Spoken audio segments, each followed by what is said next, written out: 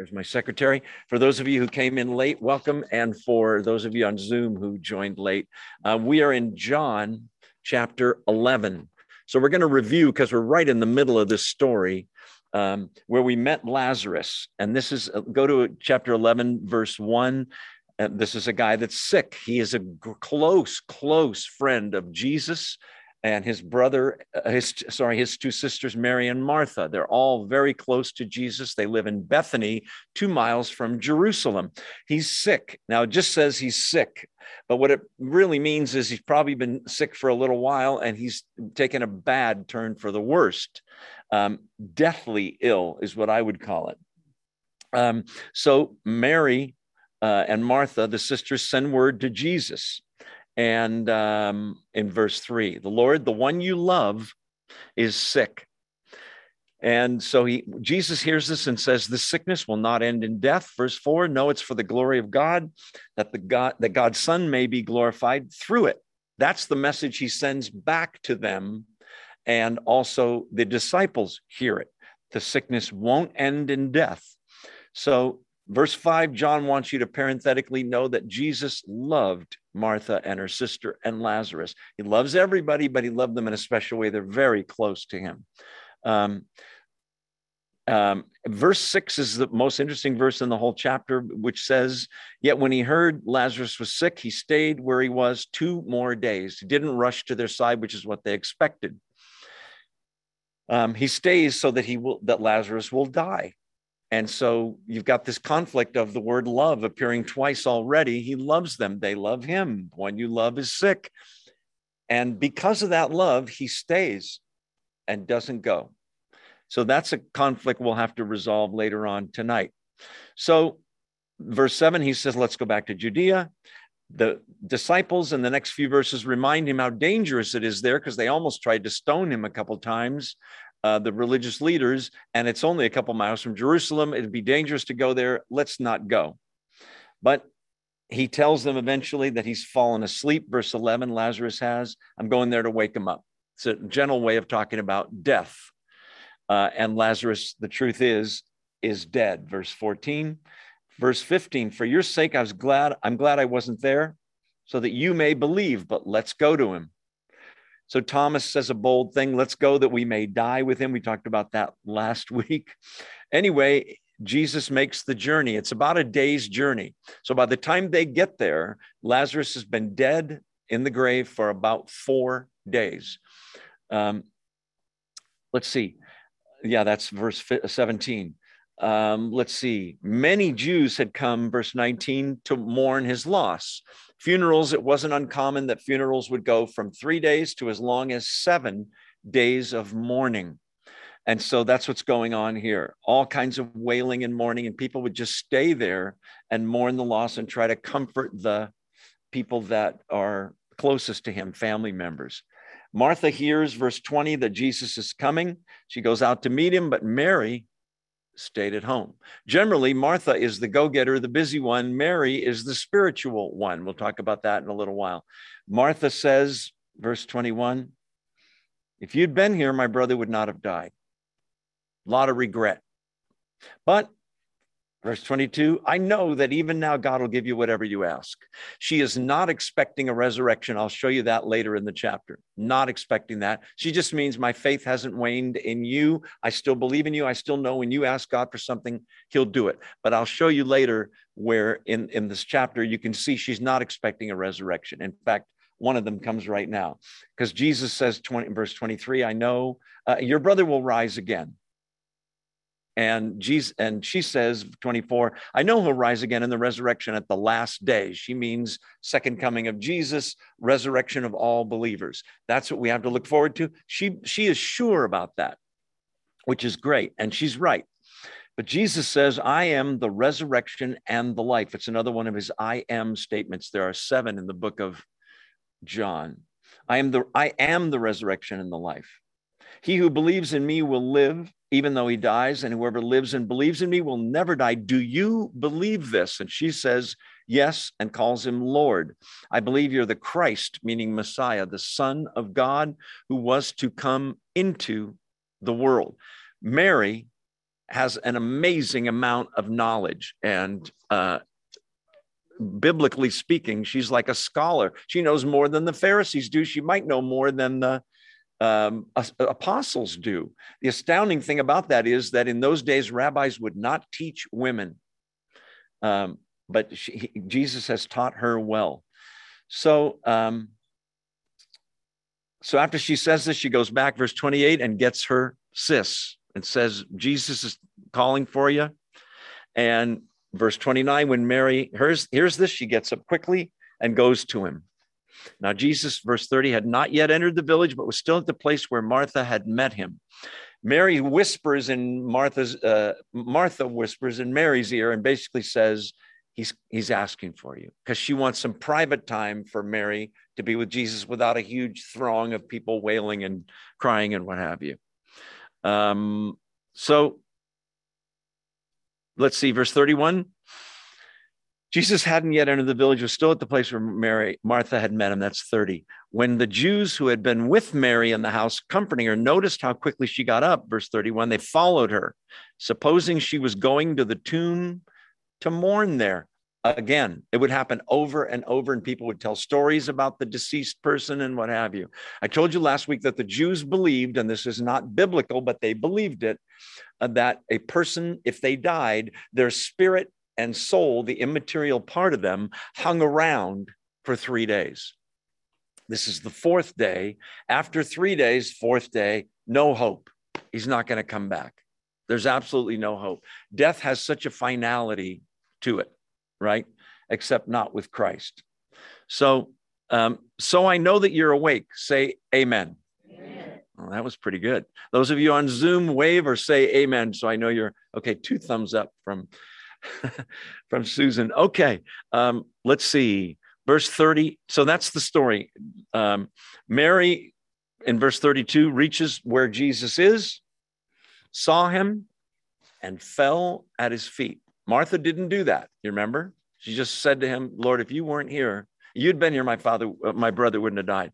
Mary says the exact same thing. You get the feeling they were saying this to each other ever since he died. You know what? If Jesus had been here, this wouldn't have happened had he made it. And the question they're not asking, but you know it's on their mind, is why? Why didn't he come immediately? Why didn't he run here? Why didn't he? And yet the other question is, his message was, this sickness is not unto death. It's for the glory of God. And he's dead. Was Jesus wrong? Are they wrong about Jesus? A lot of questions, and yet still a lot of faith from these ladies. So a lot of the commentators mentioned Mary being the more emotional one. She didn't leave the house at first. They think that this verse, I'm not going to try to do it, but verse 32, that almost every word is separated by a bunch of crying, a bunch of sobbing. You ever talk to somebody when they're crying and they can get one word and then they cry some more out, and then they think that's how it's said. I'm not a very good actor. Lord, if you had been here, my brother would not have died. That might have taken a minute and a half for her to say it. Okay. I want you to notice that she fell at his feet. At the feet of somebody is proskuneo in Greek. It's the same idea as worship. It's the word for worship, bowing down, face in the dirt. Mary appears in the Gospels, plural, 3 times. Every time Mary is with Jesus, she's at his feet. Once in Luke, she's at his feet just listening and learning from him. He's teaching. You remember that? Martha complains, hey, tell her to help me in the kitchen. I got 9 things going, 2 microwaves. Come on, I need some help in the kitchen. And she's there just at his feet listening. And Jesus tells Martha, appreciate your making dinner, Martha. She chose the better thing here, learning from me. Here she is again at his feet. In the next chapter, she's going to be at his feet again, pouring very expensive perfume on his feet and drying the feet with her hair. Anyway, that's the next chapter. We'll get there eventually. Lord, if you had been here, my brother would not have died. Are they right? They are, right? They know he's got power over death. He's raised other people. They even probably know that he's raised people at a distance, just saying, go your way, your servant lives. The guy gets home and they go, yeah, you got better, right? but they wanted him to come here and he didn't. But the text intimates that the reason he didn't was because he loves them. And you say, that was love? Verse 33, when Jesus saw her weeping, and the Jews who had come along with her also weeping, he was deeply moved in spirit and troubled. Okay, now these are really hard words to translate from Greek into English. So if you're reading a different version than I am, you might say, well, that's not what it says in mine. Some say deeply moved. Some say he groaned in his spirit. The Greek word is enebrymasato, which has a number of meanings, but it usually refers to the sound that a horse makes when it snorts. And it's not a grieving sound. It's almost an angry sound. So you say, well, Jesus is emotional here. He's about to cry. Why? Why is he sad? Why would he cry? Why would he snort like a horse? Ugh. It's that kind of a thing. It's literally an inarticulate or a sound you make that expresses emotion that's not a word, like I just did. You ever do that? People understand what that means, kind of thing. So he's deeply moved. He groaned in his spirit. It's an outrage. The other word is etaraxen, which is emotional turmoil. Okay, so it's two things he's feeling. The Greeks had their own gods. Okay, this is in a Greek culture. Greek is the main language. I know the Romans have taken over, but the Greek gods, the primary characteristic of them was in Greek, apatheia, which sounds like apathy, meaning what? No emotion, no feelings, passionless. The gods they believed in would never cry or would never be concerned about anybody's welfare. They're just so far above us. Not so. The God of the universe is there in flesh, and he's not only emotional and sad, but he's also extremely angry. What's he angry at? Who's he angry at? Nobody there. I think he's angry because he's come face to face with what sin has done to planet Earth. Death, disease, injury, sickness, sadness. This was never the plan of God. It was never supposed to be in the Garden of Eden, and yet God knew it all along, of course. Because of Adam and Eve's sin, we've been dying and getting sick ever since. Walter Martin used to say the death rate is still 1 per person. We're all going to make it, right? So he's sort of weeping right along with them. The powerful, all-powerful creator of the universe is weeping. It's a beautiful picture. If you think God is distant and just some guy with a billy club that when you sin, he hits you on the head and says, stop doing that, you got the wrong God. 1 John says God is love. Now, he's a lot more than that. He's justice as well. He's a very just and fair God, very powerful, very creative, but he's loving here. It's a beautiful picture. All the misery, all the sadness from death and sin, he's seeing it. But he's also surrounded by a bunch of people that don't believe. And he's sad about that as well, which is also from the Garden of Eden forward. So he has snorted with just anguish. Hebrews 4:15 says, we do not have a high priest, meaning Jesus, who's unable to sympathize with our weaknesses. He knows. He cries with us, right? Do you know that when you're sad, when you're crying, and you cry out to God, he may be crying in heaven with you. Christ may be crying sitting at the right hand of the Father. It's a beautiful picture to remember. He sees our tears. He's touched by them. He remembers our tears. And if that was all it was, you would go, well, at least he cares. But on the cross, he did something to dry our tears. It's interesting that tears are mentioned when the description in Revelation 21 and 22 of the eternal kingdom of heaven, there's no more crying, no more tears, no more mourning or sickness or death. The old order has passed away. The new things have come. Romans 12:15 says for you and me that we are to rejoice with them that rejoice, weep with them that weep. Be empathetic. It's a beautiful picture as well. Okay, let's see. Keep your finger here and go 2 books to the right to Romans 8. I like to do this to keep you awake. Are you still awake?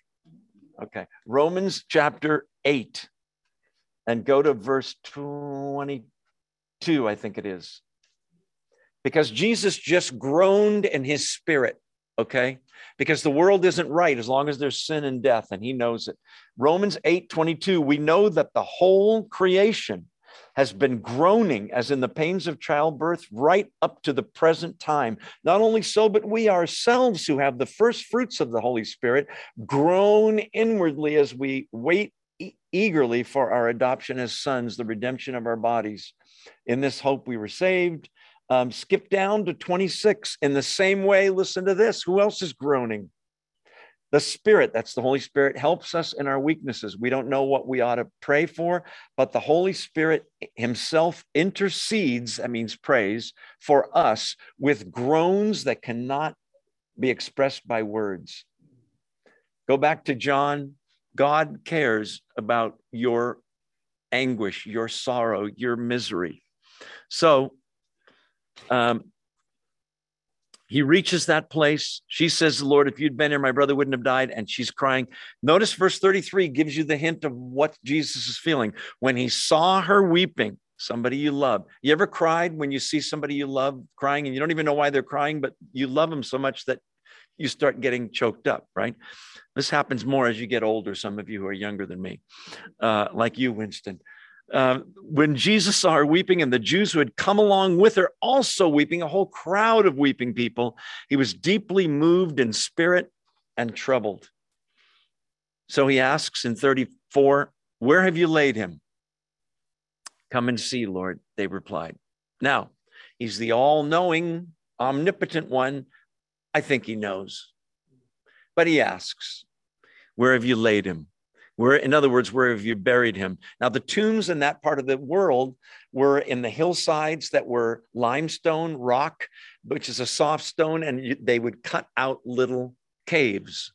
Usually, that's where the person would be buried. You wouldn't do a cave that would be for one. Usually, you would do a cave that was big enough with shelves to put several bodies in there for the whole family tomb kind of thing. So, Mary, Martha, Lazarus, that's 3. They're all single. We don't know why. Maybe their spouses have already died. We don't know. Maybe their parents are in there, but there's room for Lazarus. And so that's where they put him. Let's see, before we get to 35, which is such an interesting verse. Yeah, let's go to 35. That's the shortest verse in the Bible. If you ever asked that in a trivia contest, Jesus wept. That's it. I think it's beautiful, especially in light of what I said earlier. The Greek gods are above emotion and all of that. The same is true, by the way, for Allah in Islam, in the Muslim faith. God would never cry. It would be showing weakness. He's a warrior. Jesus wept. It's absolutely a beautiful thing. So now there's a reaction from the Jews. That's the people from that area that are Jewish, especially Jerusalem. Some of the Jews then said, see how he loved him. Verse 37, but some of them said, could not he who opened the eyes of the blind man have kept this man from dying? So are they right? Is that why he's crying? Because he loved him? Partially that's right. But it's also because of the ravages of sin. He may also be seeing himself in Lazarus because he's going to die within, several weeks. That's coming very quickly in the Gospel of John. The last week of Jesus's life starts next chapter, which is 12, and there's more than 20 chapters. So, the belief that he's surrounded by represents the whole country of Israel, which for the most part just doesn't get it and doesn't believe in their Messiah. So they say, see how he loved him. And then in a way, verse 37, they're rephrasing what Mary and Martha already said. If you had been here, my brother wouldn't have died. But they have a little less faith, verse 37. Couldn't he who opened the eyes of the blind have kept this man from dying? Whenever there's a question in the Bible, I like to answer it. Could he have? Sure, right? From where he was at a distance, could have said the word, thought the thought, he would have been well. But he let him die purposely. He waited 2 days, then a day's journey. That's 3 days, but there was already a day's journey for the messenger to get there. That's the 4 days. Probably Lazarus died as soon as the messenger left or soon thereafter. So see how he loved him, verse 36. I want you to, in your margin, if you write in your Bible, write in, see how he loved me, meaning you, not me. See how he loved us. The evidence that he loved is that he cried. That's what they think. The greatest act of love in the history of the universe happens on the cross. Jesus says so. Greater love than this hath no man, that he lay down his life for his friends. By the way, the next verse is, you're my friends if you do what I command you. Obedience is so tied in with love, you can't separate the two. The greatest act of love ever is Jesus on the cross dying for you and me, laying down his life. The greatest travesty in the history of humanity is also the cross. It's the worst thing that ever happened. I know there's been slaughter of children, and the creator of the universe, all good, sinless, gets murdered by the government, and his own people yell, crucify him, right? It's the worst thing and the best thing, a paradox. Verse 38, Jesus, once more deeply moved, came to the tomb. It was a cave with a stone laid across the entrance. They would lay a stone, a round stone, roll it downhill into the entrance to keep animals out, curious people out, grave robbers in case there's anything valuable in there. It's nobody's business. Also for the Jews, 2 miles from Jerusalem, you can't be near a dead body, or you can't celebrate Jewish festivals. You can't worship. You're unclean if you touched a dead body. So you wouldn't leave the cave entrance open so that you wouldn't have 2 kids or 3 kids playing, going, oh, look, a cave. They go in there and they're with a dead body. Now they can't worship. They would be considered unclean for 7 days. So the claims so far in this book of John about Jesus, remember, we've been saying the overarching theme is, who is Jesus? The claims so far are that he's God, John 1:1 and elsewhere. He's the creator.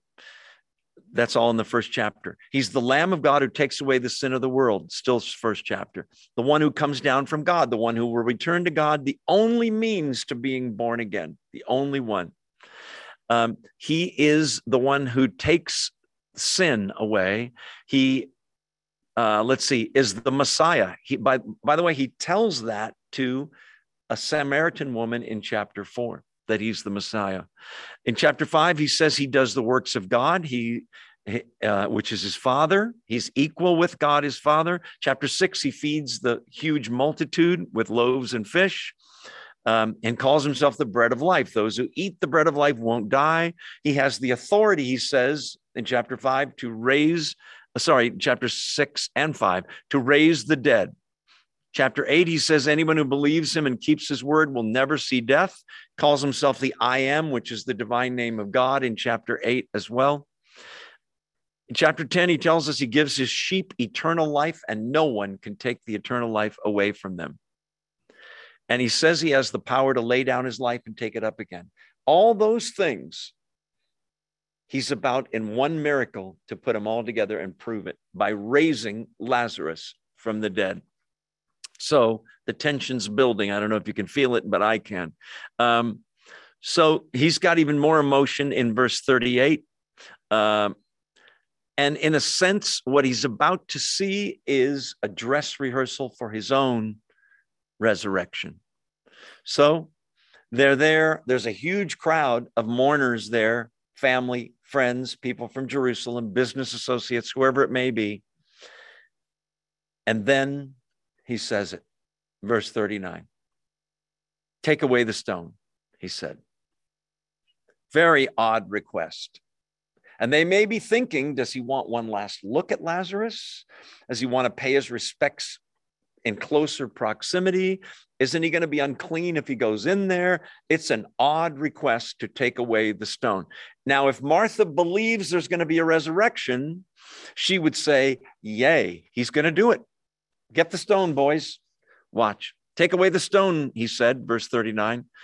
But Lord, said Martha, the sister of the dead man, by this time, there's a bad odor, for he's been there 4 days. Anybody have King James here in this room? It says, he stinketh. Don't you love that? I love that. It's so quaint. Oh, Lord, by now he stinketh, right? As if that dresses up the word stink, you know. He's going to smell by now. This is, in science, those of you who are scientists, called the second law of thermodynamics, which is a fancy word for entropy, which is a fancy word for the fact that everything runs downhill. You get a perfectly good apple, cut it in half, leave it on your counter for a week, and then ask yourself, do I want to eat this now? It doesn't look the same, does it? It'll turn brown in a matter of minutes, if not hours, right? Leave cheese on the counter for 2 weeks. Ugh. Everybody's going, yeah. Everything runs downhill. Evolution, by the way, says everything runs uphill. Things get more and more complicated by themselves and better. Everything runs downhill. The whole universe, the second law of thermodynamics says, is dying of a heat loss. Right? Light a candle. It won't be there forever. It won't get brighter and brighter. It'll eventually burn out, as will the sun, every other star you see in the sky. Everything's running downhill. I don't mean to bum you out. That's all the curse of Adam and Eve, chapter 3 of Genesis. Jesus comes to reverse that curse. He's going to demonstrate it by raising a guy who stinketh. Can we say stinketh? I think you all should use that word. How was the Bible study? Oh, he stinketh. Okay. Sorry. You can say that about me. It doesn't hurt my feelings. Don't you love that? She's not expecting a resurrection. She's saying, oh, don't roll the stone away. It's not going to be pretty. He stinketh. I just love that. Okay. By this time, there's a bad odor. He's already started decomposing. The truth is, the decomposition starts on day 1 and gets worse and worse and worse. Don't make me draw you a picture, but it's not pretty. Verse 40, then Jesus said, oh, okay, leave the stone there. See you later. And he left. No. Jesus said, did I not tell you that if you believe, you will see the glory of God? So they took away the stone. Then Jesus looked up and said, Father, I thank you that you've heard me. I knew that you always hear me, but I said this for the benefit of the people standing here, that they may believe that you sent me. He says this probably eyes open, hands raised, looking up. That was the normal posture of prayer, not sitting, not kneeling. You would kneel sometimes for prayer. Usually you would pray standing up, hands up, eyes open. Okay, let's go back to the beginning of that verse. Did I not tell you that if you believe, you would see the glory of God? Now, does Jesus need her to believe to pull this miracle off? No. But he doesn't want her to miss the blessing. Believe ahead of time so that when I do this, you'll see the glory. Otherwise, you're just going to be shocked and be concentrating on the dead guy with a thing wrapped around his face and all wrapped up like a loosely wrapped mummy. He wants her to believe so that she can see the glory of God. Last week we said this story is the intersection of 3 strange things that don't seem related: death, love, and the glory of God. He's going to bring all 3 of those together in this story in a pretty amazing way. Didn't I tell you, if you believe, you'll see the glory of God? By the way, she'll see the glory of Jesus Christ, who is God in human flesh, and the glory of God the Father. That's what he said at the beginning Look at verse 4 again. The sickness will not end in death. No, it's for God's glory, that God's Son may be glorified through it. Both the Father and the Son are going to get glorified. He says, don't miss the blessing. By the way, those that don't believe, that question it, they miss seeing the glory.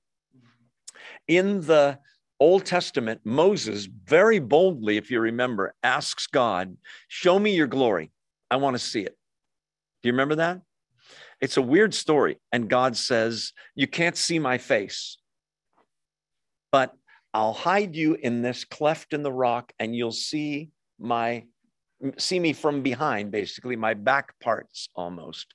And in that story, when he is revealed, his glory is seen. And what's mentioned there is his mercy, goodness, and compassion. You see all three here: mercy, goodness, and compassion. What's glory, you ask? The excellence, the holiness that we already said, mercy, goodness, the brightness, the beauty, the perfection of who and what Jesus is and who and what God is. The same glory they share. John 17, he talks about that. He tells his father, asks his father, restore to me the glory I had with you before the world was. So he wants her to get the full-on miracle. Believe now so you'll see the glory of what's about to happen. Amazingly, in a step of faith, because she would be the one, Mary and Martha would be the ones to say, okay, move the stone. She must have given the order because verse, whatever that is, 41 says, so they took away the stone. I think the wind maybe is blowing a little. You can hear the breeze because you can't hear anything else. I think the minute the stone gets removed, everybody's just watching silently. Like, what is he going to do now? I think it's very, very tense. So then he does this little thing for their benefit, 42. Sorry, end of 41. Then Jesus looked up and said, Father, I thank you that you, notice past tense, have heard me. Meaning he already talked to the Father about this, right? He already prayed. Why did God the Father hear the Son? Because of this one prayer? No, because of a history of him praying every day, sometimes for 4 hours, sometimes all night, constantly. Spiritual breathing, some people call it, where you're just praying all day. You're with the checker at the grocery store and you say, Lord, open a door where I can pray to this woman. She looks very down. And in your mind, and constantly communicating with God, that's Christ. He was always doing that. So it wasn't unusual, but he wants them to know, I prayed to the Father and the Father is involved in this. I don't want you to miss it. Father, I thank you that you have heard me. Verse 42, I knew that you always hear me. But I said this for the benefit of the people standing here, that they may believe that you sent me. He wants there to be a connection in their minds, between God the Father and God the Son and the miracle that's about to ensue, what they're about to see. So in typical John fashion, there's not a lot of fanfare or description. So yeah, he asks them to take a step of faith, roll away the stone. And they do, pretty amazingly. Yeah, we already talked about that. Martha, remember, had said earlier, last week we talked about it. She said to him, if you'd been here, my brother wouldn't have died, but I still know that whatever you ask of him, God will give you. So maybe she's starting to think, I thank you that you heard me. What is he going to do? I don't think anybody's expecting a resurrection. In the Old Testament, Elijah and Elisha raised people from the dead. But if you read those accounts, it's not like this. Jesus does it with 2 words, and he could have done it with a thought, by the way. He wants them to connect the loud voice, his voice, the grave, the guys coming out. Elijah and Elisha, it's a very elaborate process and procedure when they raise somebody.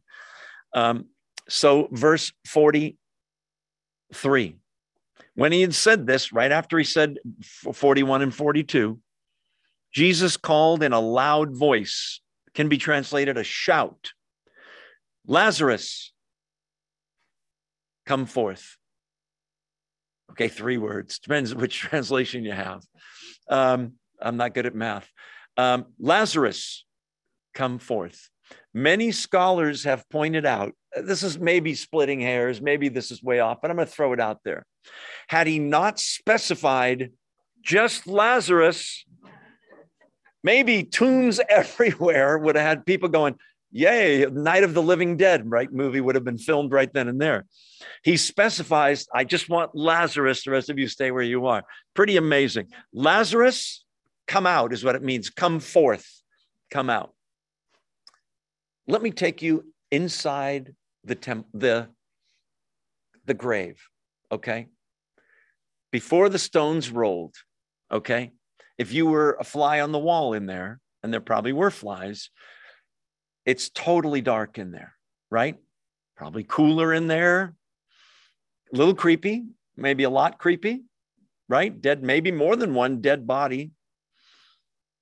And imagine the stone gets rolled away and now there's light coming in. But it's still dead as a doornail in there. And Jesus says, Lazarus, come out. And if you're watching Lazarus's body in your mind's eye, his eyes open. If you've got medical equipment hooked up to him and EKG and brainwaves equipment, like you boot up your computer and for a second you're looking at nothing's happening and all of a sudden it's starting to make sounds and it's flashing and he's waking up, which is a miracle. Let's not miss that for obvious reasons. He was dead, really dead. The other two people that he raises from the dead are freshly dead. They're still dead. I'm not minimizing those miracles. This guy is really dead, 4 days. Eyes open, starts breathing. Lazarus must be thinking, wow, right? Like, He heard the voice of Jesus. Okay, the way they would, well, let's wait there. Let's go to John 5 for a quick second. So just a few, 5 or 6 or 7 pages to the left. Turn back to John 5 from John 11. John 5, we want verse 28 and following. Jesus talking, 5:28, John 5:28. Do not be amazed at this, Jesus says, for a time is coming when all who are in the graves will hear his voice and come out. Those who have done good will rise to live. Those who have done evil will rise to be condemned. He's talking about the end of the world, the second coming. What Martha said, I know he'll rise at the resurrection, end of time. She wasn't wrong. He's confirming that here. Let's see. Go back to, stay in chapter 5. Go to verse 25 now. Same chapter 5. I tell you the truth, a time is coming and now has come. Okay, this is months before what we're reading in chapter 11. He says, a time's coming. He spoke about that in a second. And he also has the audacity to say, and the time has come, verse 25. Well, what time has come, Jesus? When the dead will hear the voice of the Son of God, and those who hear will live. I believe that verse is talking about people that hear the gospel who are spiritually dead. Ephesians 2, chapter 2, verse 1, hear it and are born again. They hear the voice. You say, you mean the audible voice? No, because they can all hear him. Some people hear him and go, he's a liar. He's a demon-possessed, crazy man. He's an imposter. He's a devil himself. But some hear it like you did, like I did, and say, wow, there's something to this, right? Go back to chapter 11 with me now. You say, hurry up and get to it, waiting for him to rise. I know, I'm with you. So he says, Lazarus, come out. Verse 44, the dead man came out, his hands and feet wrapped with strips of linen and a cloth around his face. Jesus said to them, take off the grave clothes and let him go.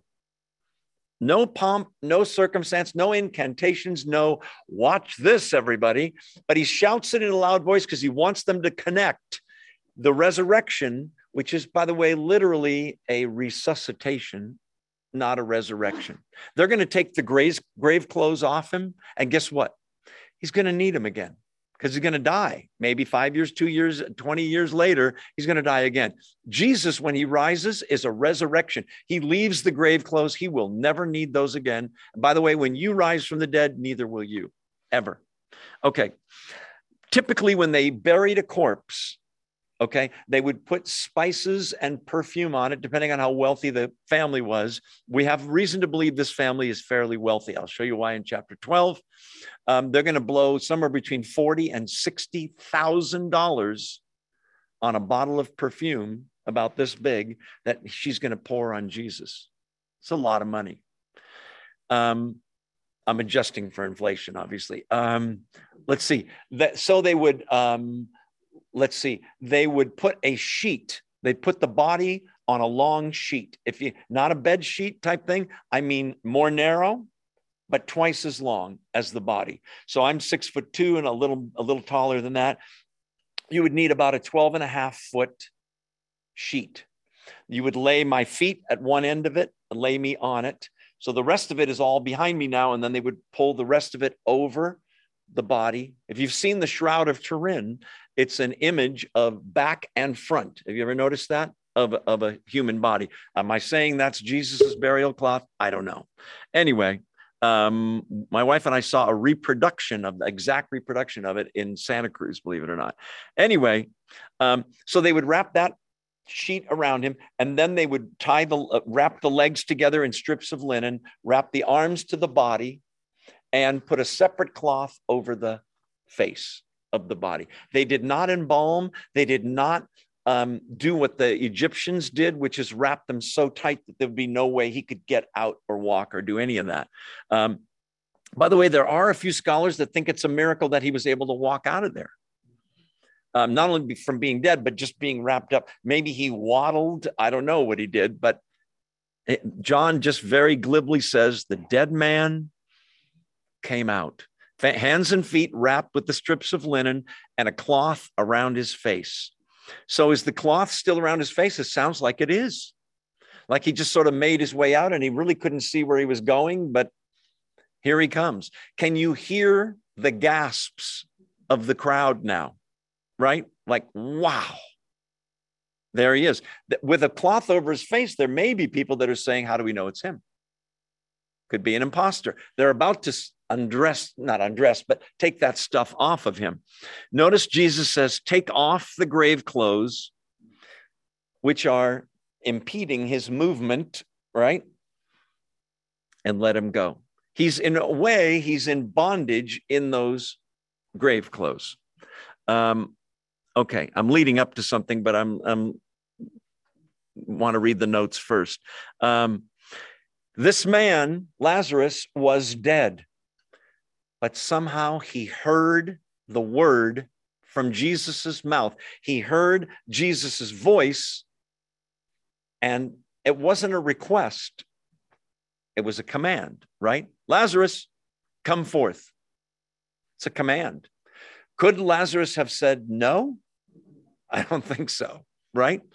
There are stories, and I don't know whether they're true or not, of all kinds of people that have had near-death experiences, right? They died, and then they came back.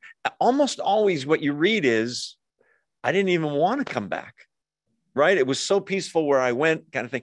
I'm not putting a lot of stock in those, but in any case, we have her out of the grave, but we've got a lot to talk about. Let's take our 2-minute break now.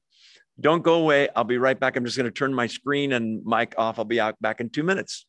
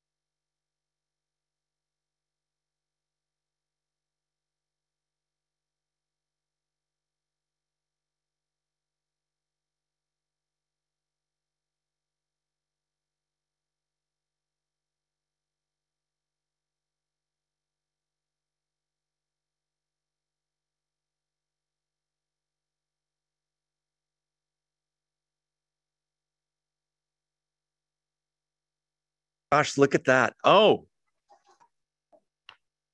sorry about that. Thank you to the Lusich family. I had the camera on and the recording on and I hit the microphone, but it didn't go on. So you didn't hear a thing I said. Yeah, somebody's calling me now. Look.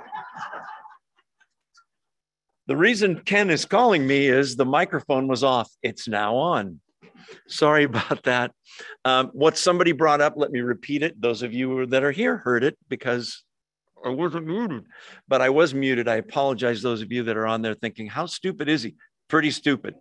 I hit the mic and it didn't go off. It didn't go back on. Okay. Hopefully you can wave if you can hear me now. Okay, beautiful. Somebody asked me during the break, where was Lazarus? What did he see? And we're not told because God doesn't want us to know, or it would be in here. Paul was taken to the third heaven, saw things a man's not permitted to see, it says in one of the Corinthian books. The other thing we mentioned while the host was muted was that he was definitely, Lazarus was decomposing and stinketh, right? And Jesus undid all that and made him new, and all those cells came back to life, good as new. I don't think he stinketh when they took the wrapping off him. Anyway, sorry about the microphone thing. The dead man came out, feet and hands wrapped with strips of linen and a cloth around his face. And Jesus instantly says, take off the grave clothes and let him go. I want you to notice this is a miracle. We already said that. Who did it? God did it through Jesus Christ. With me so far? But I want you to notice he doesn't do it single-handedly. You say, what do you mean? Could Jesus have snapped his fingers and the stone rolled away? Yes. He made human beings participate in the miracle. Graciously, he allows us to do that, to witness to somebody who says, I don't want anything to do with this Jesus. But after weeks of talking to him and the Holy Spirit working on their heart, they say, I want to hear more about this. And, the tears and all that. He allows them to do the other stuff. He doesn't take the grave clothes off. I want you guys to do it so you'll never forget it. We'll be involved in a miracle. So he has them take the grave clothes off and let him go, which sort of implies that's what you say about a prisoner, right? He's been a prisoner of death. As a matter of fact, every human being that has ever lived has been a prisoner of death, because we may not think about it a lot, but everybody hearing the sound of my voice, especially when the mic is on, is going to die. We're all going to die at some point. We're sort of have that hanging over our heads. But in Christianity, oh, death, where is your sting? You just saw it. This is a picture that has a past, a present, and a future aspect. You say, how so? I'm glad you asked. Past tense for you and I today. In the past, Jesus raised Lazarus. In the past, Jesus himself rose from the dead bodily in a way that he will never die again. In the future, you and your loved ones who have died will also do what Lazarus did, came out of the grave, but not with a body that'll die again, a resurrected, glorified body. Pretty amazing thing. Okay, so I don't want to sell this too hard, but we said he was in the dark, right? He was dead. I got a 3 or 4 page letter today from somebody I'm close to who disagrees, and God bless her, she has every right to, with what I'm about to say. And it might be stretching it a little. I'm going to say that and you've heard me say this before, that this whole Lazarus story is a picture not only of Jesus's power over death and resurrection, he's the resurrection and the life. Is that the main point? Absolutely it is. But many scholars have pointed out that Lazarus is a picture of you and me before we were saved. Let me explain. The unsaved me stunk in God's nostrils, okay? Sinner, no salvation, dead in my trespasses and sins, Ephesians 2:1, unclean, born in sin, lived in rebellion, in the dark. That's where he was, right? Cold, no communication with God, with other dead people, no spiritual life, dead in sins, isolated, all wrapped up in guilt and sin, inhibited by what we could do. We heard his voice. Joe, come to me. Boyce, Joyce, Judy, come to me. And we responded, came out of the grave. The process of unwrapping us took a while and may still be occurring, right? All to God's glory. We come out of the darkness into his marvelous light, 1 Peter 2:9. And the verse from John 5 I read you, the time is now coming and now is. Dead people hear his voice and come to life. Love made Jesus wait so they could see the greater glory of God through, of all things, a death. Same thing for the cross. The love of Christ is what caused the cross, his death, and brought the greatest glory to him. We already talked about past, present, and future. I'm just reading notes here, sorry. So in a way, I won't sell it too hard, but Lazarus is you. Lazarus is me in our unsaved state. He called your name. Many scholars believe that at the second coming or the rapture, whatever you want to call it, if you're pre-trib, post-trib, mid-trib, we won't go into that all that now. Many people believe that those in the graves will hear Jesus' voice just like this, call their name to come forth. If you know anything about end times, you know that there is not one resurrection. There's a resurrection of the believers first. At the end of the millennium, Revelation 20, there's another resurrection. It's not as pleasant. It's the resurrection of the unbelievers. Remember, he said some will rise to reward and glory. Some will rise to condemnation and judgment. That's them. Two separate resurrections. I just wanted to throw that in. They take away the stone. Lazarus comes out. You know they got to be asking Lazarus, what did you see? It's not recorded here. Maybe it's not important. If you're asking that, you're missing the point. The point is Jesus has total power over man's big enemy, which is death. The other enemy, Satan, he's got power over that as well. So I want you to see this resurrection for what it is. And I want you to see the reactions that are shocking in how diverse they are. Let's see. This is a miracle that's going to convince some people and it's not going to convince others. Watch. Take off the grave clothes and let him go. That's all. The story's really over at this point. Now it's just reactions. Verse 45, therefore, because of what just happened, a resurrection from the dead by a man speaking. Therefore, many of the Jews, 45, who had come to visit Mary and had seen what Jesus did, believed in him. That's good, isn't it? Yes. Although a lot of commentaries mention that if you believe because you saw a miracle, that's good. But that's not as good as the person that believes without seeing anything fantastic. You saw a miracle, praise God. Most people don't. They come to faith in Jesus. They see their own sin because the Holy Spirit's convicting them, drawing them to himself, and they believe. Miracle faith is better than no faith at all, but it should be backed up by you read the scriptures and you believe and you act on it, if you will. Therefore, many of the Jews who had come to visit believed in him. This did it. Verse 46, but some of them went to the Pharisees and told them what Jesus had done. When I was a kid, we called this tattling, right? Did your sister or brother ever say, I'm telling mom, I'm telling dad, and you're like, no, don't. That's what they're doing. They know that the Pharisees have put the word out, the Jewish leaders, tell us what Jesus is doing, where he is. They're telling on him, basically. They go tell the religious leaders what Jesus had done, as if it's some kind of a crime. He raises a dead man. It's so amazing to me. Then, verse 47, the chief priests and the Pharisees called a meeting of the Sanhedrin. What are we accomplishing? They asked. Here's this man performing many signs. If we let him go on like this, everyone will believe in him. And then the Romans will come and take away both our temple and our nation. Okay, what's going on here? This is an emergency meeting. What's the Sanhedrin, you ask? Okay, there are two religious groups, the Pharisees and the Sadducees. The Sadducees don't believe in the resurrection of the dead. They tend to be the more powerful, wealthy ones. And then there's the Pharisees, more strict by the word of God. Sadducees only believe in the first 5 books of Moses. Pharisees believe the whole Old Testament Jewish Bible. Most of the Sanhedrin is Sadducees. What's the Sanhedrin?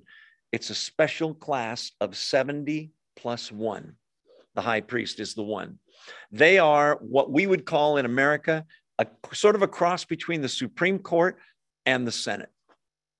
Okay, the ruling elders, the main ones, the Sanhedrin. Let's see. So they're going to call an emergency meeting when they hear what Jesus did, because they probably want to pray and receive Jesus as their Savior. They're so impressed with his power. Wrong. What are we accomplishing? They asked. End of verse 47. Here is this man performing what? Many signs, miracles. Did you catch that? They're not denying. Earlier they had asked, show us a sign so that we can believe. Remember that? Happens more than once in the Gospels. Now they're acknowledging it. Here's this guy performing miracles. In the vernacular of teenagers today, I would say, hello. Can you not? Hello, right? He's performing. Did you notice what you said? Miracles. Aren't you interested in investigating this guy? Here's this man performing many signs. They're admitting it. Okay, here's their logic. If we let him go on like this, everyone will believe in him. By the way, that's not true, because the gospel has spread around the world, and the majority of people that hear the gospel, I got news for you, don't believe it, right? Narrow is the way that leads to eternal life, and few there be that find it. Broad is the way that leads to destruction. Most people on planet Earth, sadly, are not saved and won't be saved, right? The majority of the population of planet Earth will go to hell. A small number, I don't know how small, but it's not that small. There's supposed to be 2.5 billion with a B Christians on planet Earth right now. That's a lot, but there's 7.5 billion or so people total. So you can see it's like a third. It's a smaller number. If we let him go on like this, everyone will believe in him. And what will the result be? Wouldn't that be awesome if everyone believed in him? You wouldn't have to lock your doors. Churches would be having to build giant stadium buildings, right? No, you know what will happen? If everyone believes in him, then the Romans will come and take away our temple and our nation. Really, it literally reads our place and our nation. They think the Romans will hear, oh, the Jews have their own king, not Caesar, huh? Send a battalion down there and wipe them out. They think Jesus is so bad for human society that if everyone believes in him, the Romans will get wind of it, some other king, Jesus, and they will come and take their country over and tear it apart and remove us righteous Sanhedrin, Pharisees, Sadducees from our place of prestige and position and power and popularity. And we don't want that now, do we? It's pretty crazy, isn't it? The same miracle is presented to two groups of people. Some of them go, come on, what more proof do we? This is the guy, I believe. Others go, you know, they're about to say it. We got to kill this guy. Think of how crazy that is. Why? What did he do? He raised a guy from the dead. It's absolutely insane. Unbelief is. What are we accomplishing? Answer, nothing. You guys are phony, law, keeping legalists who really are just in it for the money and the prestige. That's the answer to that question. If we let him go on like this, everyone will believe, and then the Romans will come and take away both our temple, our place, and our nation. I got news for you. The Romans did come and take away their temple and their city and their nation. They killed somewhere between 500,000 and 1 million Jews, sold a bunch into slavery, and the rest were dispersed around the world. And then that was the end of Israel as a nation until 1948. It was the end, to this day, of real Orthodox Judaism. You say, no, there's synagogues in Fresno and Los Angeles and all around the world. Yes, I know. They don't have a high priest. They don't have the temple. They're not doing any sacrifices for sin. They're not keeping their own law. I can dig that they're getting together and meeting and remembering, I guess. They haven't had a temple for 2,000 years.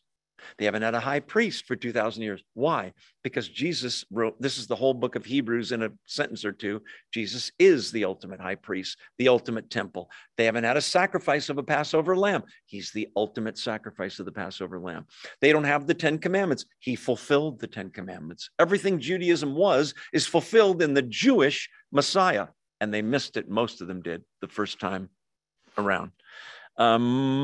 Okay, so let's read what else they say, and then we'll talk about it some more. Then one of them, Caiaphas, who was high priest that year, spoke up. You know nothing at all. Okay, that is as impolite as it sounds. Okay, that's like saying, you bunch of airheads, you're so stupid. Okay, he has a reputation, this guy, by the way, for being pretty arrogant. Caiaphas was high priest then. He got the job because of, wait for it, who he married. Really? Yes, he's the son-in-law of Annas, A-N-N-A-S, who was the high priest. And then because of some corruption, the Romans said, okay, you're done. And in 18 AD, which is about 12 years from 14 years, somewhere in there from when this is taking place, in 18 AD, he said, well, let my son-in-law be the guy. So Caiaphas is his son-in-law. Annas is still around. You're going to see him later in the chapters of John. He still has a lot of power, but Caiaphas, a younger man, is the high priest. And he's arrogant. You bunch of airheads, you know nothing at all, verse 49. Verse 50. Look at how ironic this is. Double meaning. You do not realize, verse 50, that it is better, it is expedient for you that one man die for the people than that the whole nation perish. What he means is, if that's true, what the others were saying, if Jesus gains more and more popularity, he's going to be called the king. They were already trying to make him king in chapter 6. And the result will be the Romans will go, you're not having another king. And they'll come and take our nation over. He thinks it would be better to save the nation, to save our position in the temple, if we just kill this guy, right? It's better. Look at it again. There's such irony here. You do not realize it is better for you that one man die for the people than that the whole nation perish. In other words, to save Israel, Jesus must die, right? But we see it post-cross, 2020 vision, looking backward, that the only way people get saved, not only Israel, not only the nation, is if Jesus dies. He's right. He doesn't understand that he's right, but he's right. Look at it again. It's better for you that one man die for the people. He's giving a lesson on substitutionary atonement, meaning one guy dying on the cross as the sacrifice for all. Remember John the Baptist? Behold the Lamb of God who takes away the sin of the world. John the Baptist meant it the right way. He means it for evil. God means it for good. Caiaphas, the high priest. It's better for you that one man die for the people than the whole nation perish. Verse 51. He did not say this on his own. Does he know this? No. But as high priest that year, he prophesied that Jesus would die for the Jewish nation. Wait. Prophesy, usually it's thus saith the Lord, Zechariah says it, or Jeremiah says it, or Ezekiel, or Isaiah, or whatever. You saying God used this evil guy as a prophet? Yes. One sentence. It's absolutely incredible, but it shouldn't surprise you because God used an evil emperor named Cyrus to prophesy. He used a false prophet named Balaam. And wait for it, he used the mouth of Balaam's jackass to speak prophecy. Do you remember that in the Old Testament? He can use anybody. There's no limit to what he can do. He means one thing that I pointed out. God means it a whole nother way. It's better that one man die than the whole nation perish. They need the Messiah. He is the Messiah. It's better that he dies, because then there's a payment for sin. Now we can have fellowship with God again, and one day come out of the graves just like Lazarus does. So the ironic thing is, you know the end of the story. They do kill him, and they do lose their nation and their place, the temple. There's no more Pharisees, Sadducees on the earth, Sanhedrin, none. They haven't had a sacrifice in 2,000 years because God's sacrifice, just about, because God's sacrifice already took place once for all. Hebrews says, sacrifice for sin. They do lose the nation. They got it back in 1948, meaning getting closer to the end times, because that was prophesied. So when are the end times? Now. We're closer now than ever. When's it going to happen? We're closer now than ever. I don't know, right? They're going to kill an innocent man. They're trying to think logically, but not morally. Because if somebody spoke up, they would say, wait a minute, we're going to kill this guy? What did he do that deserves death? What capital crime did he do? Remember the trials? There's 7 trials. They can never figure it out what he did. We got to kill him. But you know what? Ultimately, God is the one that makes all this happen. God wants him to die. And he wants him to die on the day on Passover when they're slaughtering lambs at the same time. So that the Jews hopefully will make the connection. Oh, Passover lamb for the sins of Jesus on the cross. Wow. Perfect, no blemish, no sin. Okay, we'll talk about that more when we get to that part of the gospel. So it is beneficial. He's absolutely right. It's better that this one man die. Verse 51, we didn't finish that sentence. As the high priest that year, he prophesied that Jesus would die for the Jewish nation. Oh, just for the Jews? No, 52. And not only for that nation, but also for the scattered children of God, to bring them together and make them one. Anybody know? Who's that? Gentiles. Remember John 10? He talks as the good shepherd. I'm the shepherd of the sheep. I've got other sheep. Talking about the Gentiles here. Look at it again. Not for that nation only. So does he die for the Jews? Absolutely. Are there Messianic Jews, they call them, Jewish people that have come to see Jesus as the Messiah? Absolutely. Not a lot of them, but there are. I know several of them. There's one watching. I mentioned her earlier. Susan is a Jewish person that knows that Jesus is the Messiah now, and believes. Not for the Jewish nation only, verse 52, but also for the scattered children of God. Do you see that? Circle that phrase, because you know who that is? That's where you're mentioned in this chapter. You're one of the scattered children of God. Different nationalities, different nations, different time frame. We're almost 2,000 years after this. Here we are. Who's he dying for? The scattered children of God. Before you were saved, if someone said, you're a child of God, you would think they mean that in a very grandiose sense that, oh yeah, all people are God's children. And by the way, that's true in a general sense. We're all sons and daughters of Adam. But in a specific sense, he's dying for the scattered children of God. Pretty amazing thing. Ironic. Sheep from another flock, he calls it in John 10:16. Gentiles. Some disagree about that, by the way. Anyway, verse 53. So from that day on, they plotted to take his life. In legal jargon, that means the verdict has been handed down. We didn't really have a trial or produce evidence, or it doesn't matter. There are 7 trials that are going to occur later on. They're all a formality. They've already it's closed minds that made their mind up ahead of time. That's how some people are today. They've already made their mind up about Jesus. You can't convince them. The Holy Spirit has to do that. From that day on, they plot to take his life. We got to figure out a way to kill this guy. Therefore, 54, Jesus no longer moved about publicly among the people of Judea. Judea is the province where Jerusalem is, where their seat of power is. Instead, he withdrew to a region near the wilderness, to a village called Ephraim, where he stayed with his disciples. Oh, he's chickening out and running away like a scared little critter? No, it's not his time. If he shows up and says, go ahead, kill me, they're going to kill him too early. It's got to be on Passover. And he rises on the third day. So he moves logically out of the area until it's his time. He keeps mentioning that in the Gospel of John.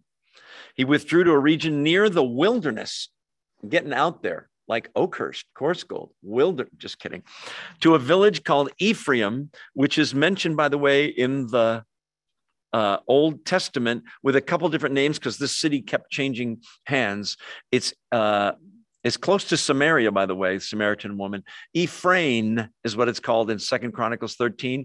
Ophrah, it's called in Joshua 18, which is Oprah Winfrey came from there. No, I'm just kidding. Sorry, just seeing if you're awake. Verse 55. All these stupid jokes, they work because they keep you awake, right? When it was almost time for the Jewish Passover, and if there's music playing, the music would go, dun, dun, because this is the one where he dies. But we don't know that yet. When it was almost time for the Jewish Passover, many went up from the country to Jerusalem for their ceremonial cleansing before the Passover. Pause. What just happened was several months just went by between those last two verses. Okay, we were a month or two away from the Passover where he's going to die. Now we're a week away, a little more than a week away. The Jews are heading up there for ceremonial cleansing before the Passover. You say, what the heck is that?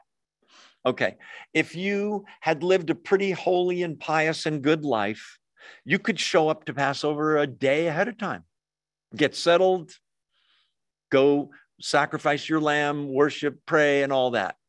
But if you had done anything that made you ceremonially unclean, and there was a whole list of stuff, like touching a dead body, touching a dead animal, there was a whole man-made list. You had to go a week early, and there were ceremonies you did and washings to cleanse yourself so that you were now okay to worship. So that's what it's talking about there. They went up from the country. Now we fast forwarded in time. We're right before Passion Week, they call it, for their ceremonial cleansing before the Passover. Verse 56, they kept looking for Jesus as they stood in the temple courts. They asked one another, what do you think? Isn't he coming to the festival at all? But the chief priests, 57, and the Pharisees had given orders that anyone who found out where Jesus was should report it so that they might arrest him. Now, in our country, when you get arrested, you know, you always ask, what's the charge? What did I do, officer, sir, right? There's no charge. They're just going to arrest him because they want to kill him. But that he is the talk of the town. Everybody knows that he raised Lazarus, or they know of other miracles, or both. Keep in mind, Lazarus is a Jew. He's probably walking around and people are pointing him out. That's the guy. What guy? The guy Jesus raised from the dead. I was there. I saw it. So there's a lot of evidence for them, and yet they're wondering, is he going to show up? The reason for the question is this. Jesus is now on, and I mean this metaphorically, he's on wanted posters everywhere. I don't mean literally, like the Old West, remember all that?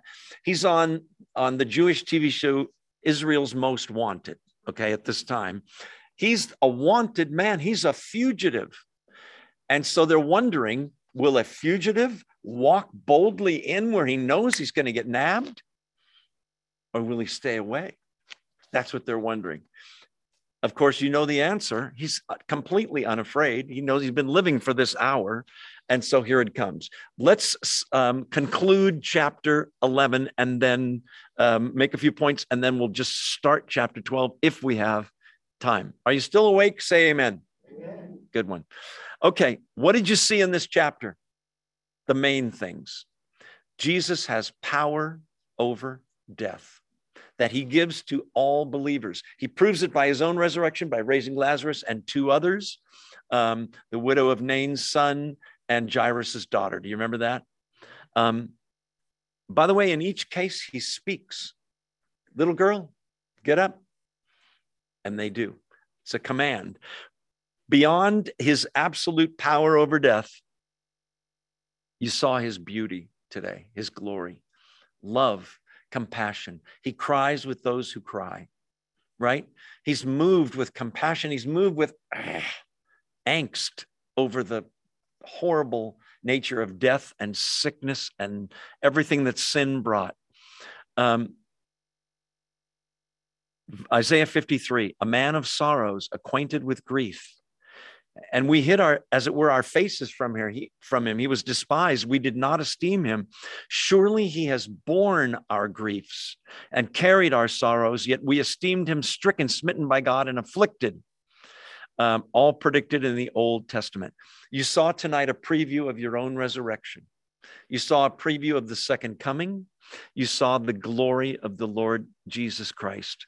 Now we learn, besides power over disease and demons and nature, he has power over death, to the point that he can impart eternal life.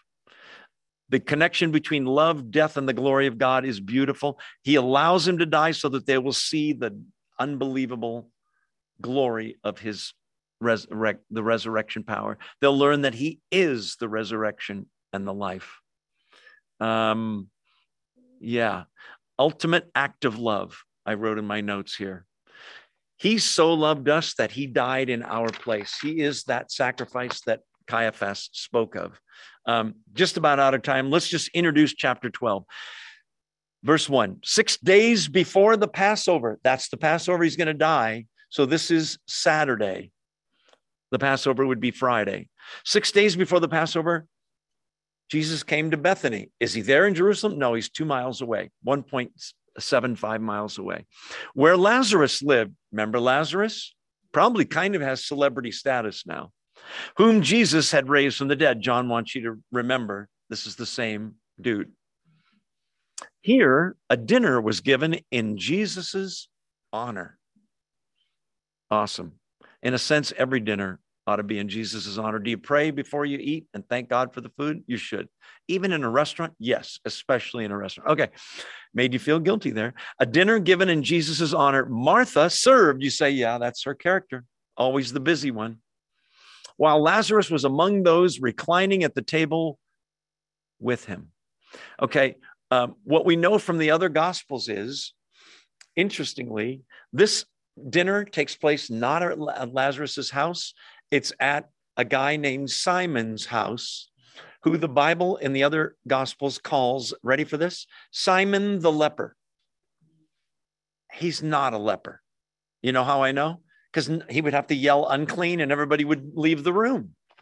He's Simon, the former leper, sitting at the table with Jesus and Lazarus, the former dead guy, right? He's clearly not a leper anymore because Jesus must have healed him. The Pharisees weren't able to heal leprosy. That's the setup. What you're going to see next week is the ultimate act of worship and love. And it's expensive for more reasons than just money. That's all I'll say for right now.